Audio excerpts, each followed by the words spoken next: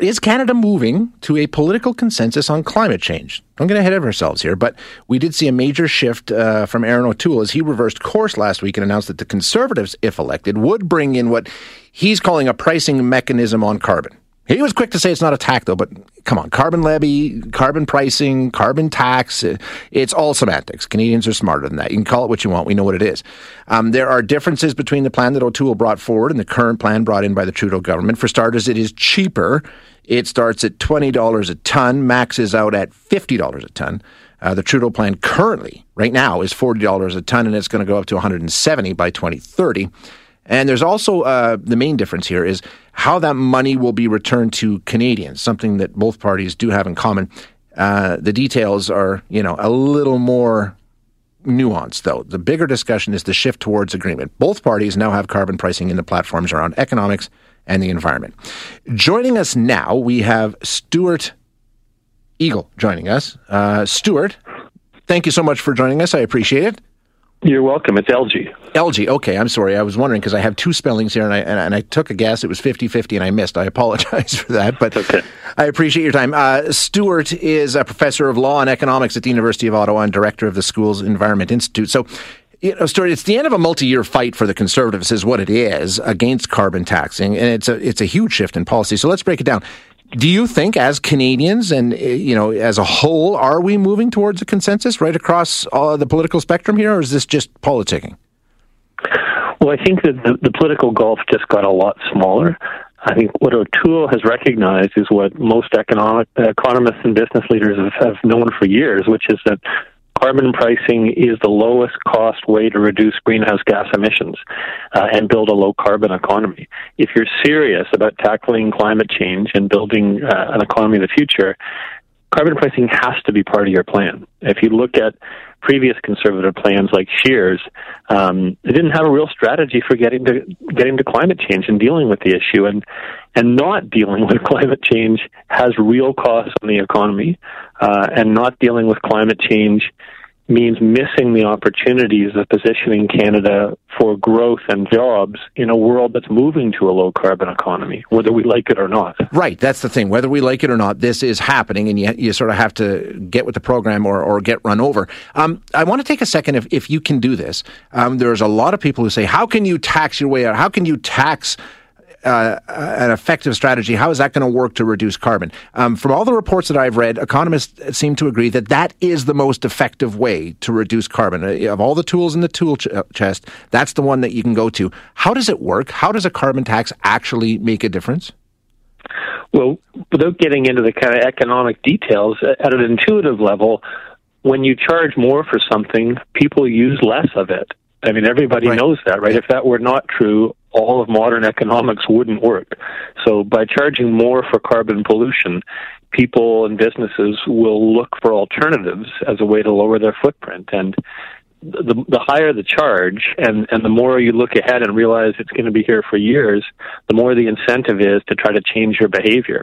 And so if you look at British Columbia, Quebec, California, or the dozens of other places in the world, like China and most of Europe, they've been pricing carbon, in BC's case, for 12 years, and all the evidence shows it works really well. BC has had the highest GDP growth in Canada since 2008, and yet its emissions have stayed steady. So its GDP has grown by more than 33%, and its emissions have stayed steady.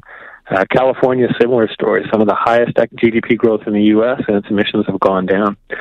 So there's lots of evidence that carbon pricing works and that it's the lowest cost way to reduce emissions. In fact, that's what the Supreme Court of Canada found last week.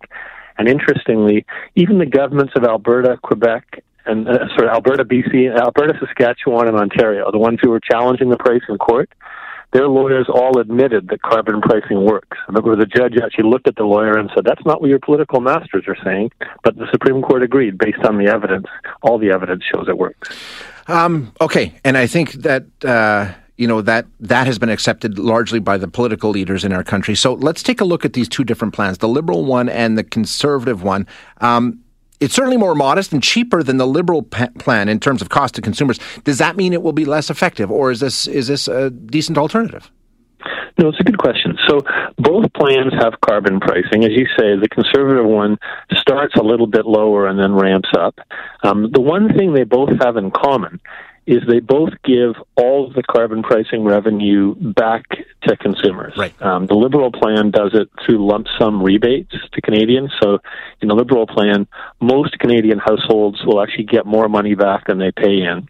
In the Conservative plan, it comes in the form of a personal savings account, a little bit like your Air Miles account, and all the money you spend on fossil fuel-related products, oil, gas, or if you have coal-powered energy, will go into an account, and then you can use that account, but only to pay for low-carbon things like a transit pass, a high-energy efficiency heater or windows, maybe save it up and buy an electric car.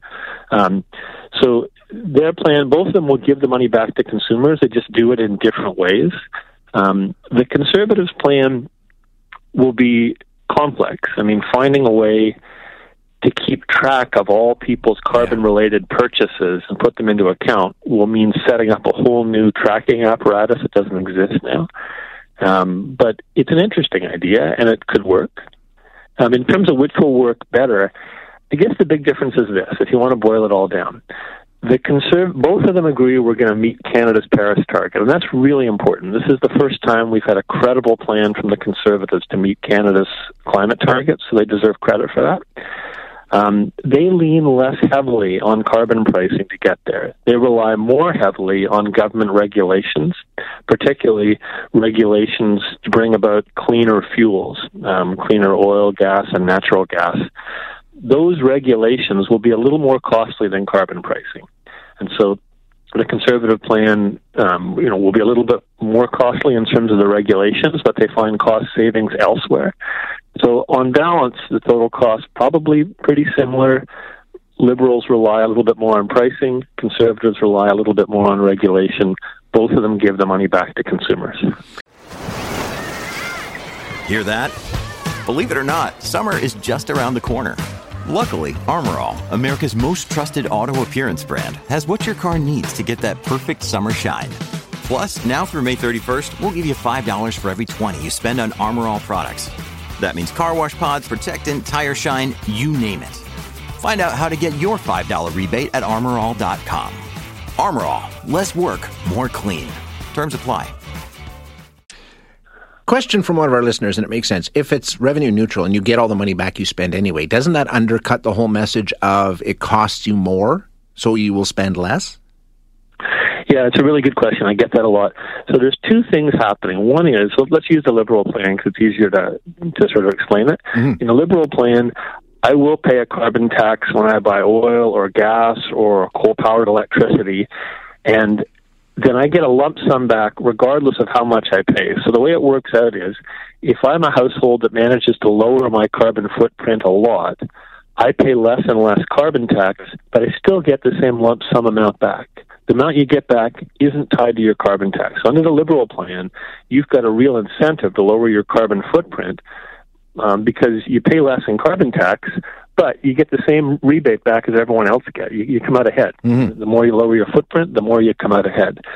So if you were getting the money back dollar for dollar on everything you paid for a carbon tax, then it wouldn't have the incentive. If I went to the gas station and paid, $1 in carbon tax when I filled up and I got $1 back, wouldn't have it. But it doesn't happen that way. You pay the carbon tax and everyone gets the same rebate.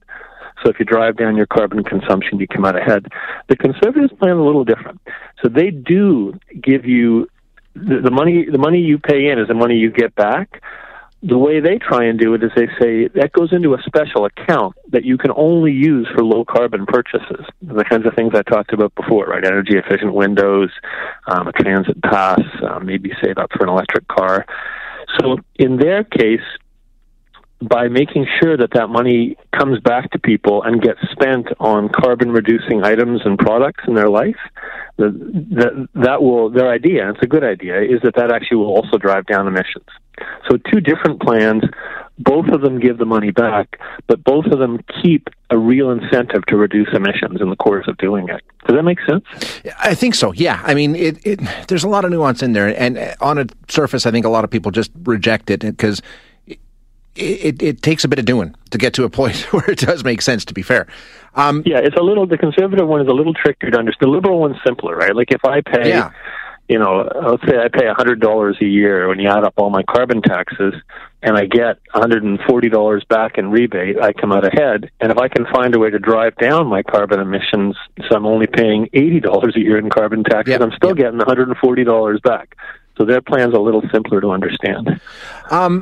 So, ultimately, I would have to think that, being here in Alberta and knowing that they put up a big fight and took it all the way to the Supreme Court, ultimately losing that challenge, part of the issue here is provinces can get on board and really change the dynamic because they don't have to be subject to either of these plans if they have their own plan in place. Exactly. So do you think that is ultimately where we as a country will end up, each province making decisions for themselves rather than just defaulting to the federal plan? Well, look, from a pure efficiency perspective, it probably would be more efficient to have one national carbon pricing approach across the country. But we live in a federation. Each province has different economies and different priorities. Yeah. So this idea of letting each province develop its own carbon pricing plan is kind of like the approach we've taken to healthcare. Right? The federal government sets these national minimum standards, and every province has to meet that minimum, but then can tailor their plan to meet their own situation. So I think that is where we'll end up. I think in many ways, the opposition to carbon pricing has been more about politics than economics. And I think, really, the fact that the CEOs in the oil industry all support carbon pricing, right? Yeah, kind of shows you that it works, right? This is not based in true economic opposition. If you're serious about reducing emissions, pricing has to be part of your plan. And I think some of the people fighting carbon pricing really, in truth, weren't serious about reducing GHG emissions. But even regardless of what you think about climate change, and there still are some people out there who are skeptical, the world is moving to a low-carbon economy. Right? You can look around you and see more and more electric and hybrid cars on the road, more and more wind and solar electricity, high-efficiency buildings.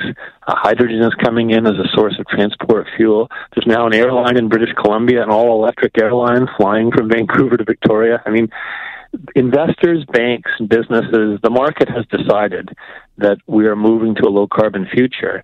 And if we want to get our share of jobs and growth in that future economy, we've got to keep pace with the leading nations in that change. And the same is true for Alberta.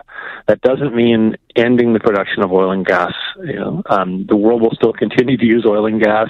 In fact, probably the levels will stay steady at least for a couple of decades, most projections say, and we'll still use it after. But it means producing it in a much more efficient way, probably using clean technologies like carbon capture, and hopefully we'll see incentives in the budget today for that. But it also means diversifying to other markets for oil and gas. We can do more than just burn the stuff. Selling it for carbon fiber, for example, you earn more unit per unit of oil and gas. You can make more selling it as a product for carbon fiber than just burning the stuff. So it means thinking in a more broad, diversified way about how to take this incredible resource, as well as the other things that Albertans are really good at producing. I used to live in Alberta and worked at University of Alberta, so I know what a ingenious, hardworking, innovative group Albertans are.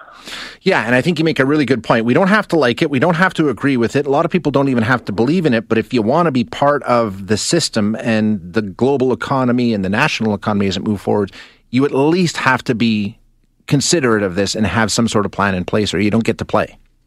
Yeah, you can't take a Donald Trump approach and just say, look, I'm going to bury my head in the sand and pretend the world isn't changing, because our kids are not going to thank us for that 10 years from now. Right. It's a little bit like free trade, right? Back 25 years ago, at least 30 years ago now, we had an economy in Canada built on economic protection and high tariffs. And we looked around and said, the world's changing. It's moving to free trade. And we can either, get with it or get left behind. And we chose to get with it. We signed a free trade agreement. There was a lot of political fighting over it for a few years. But once it was done, we all got on board. And it was a really good decision. It set us up for 3 decades of economic success. And we're kind of at that same moment now. That the world is moving to a low-carbon future across all sectors of the economy, whether we like it or not. And we can either do what we did with free trade and keep pace with the leaders, or we can get left behind and regret it later. So carbon pricing is a critical part. of tackling climate change and moving to a low-carbon economy. It's not the only thing we need to do. We need to have smart regulations. We need to have targeted tax incentives. We need to have infrastructure that supports clean energy systems and clean transportation. So we need all those things, but a price on carbon that ripples through all of the economy is the foundation of it. And the Conservatives and Liberals now agree that carbon pricing is a cost-effective way, and that's a good thing for Canada. Up until now, the fact that there was this political difference was scaring investment away from Canada. Investors thought that every time there's an election, these policies were going to get ripped up, and they put their money elsewhere. They put it in places, where conservative governments didn't disagree with climate change. In most of the world, that's true. Boris Johnson's a conservative. Angela Merkel's a conservative. California has been led by conservative premiers. Even, right-of-center parties in BC and Quebec have supported carbon pricing. So investment is going in places where there's a stable, predictable approach to climate policy, and getting rid of this partisan divide in Canada over carbon pricing is actually really good. It will attract more and more investment here in the jobs and growth of the future, and we want that. Yeah, it's just good business. Okay, Stuart, thank you so much for breaking it all down for us today. I really appreciate it. Happy to be on board. That is Stuart Elgie, who is with the Smart Prosperity Institute, a professor of law and economics at the University of Ottawa and a director of the university's Interdisciplinary Environment Institute.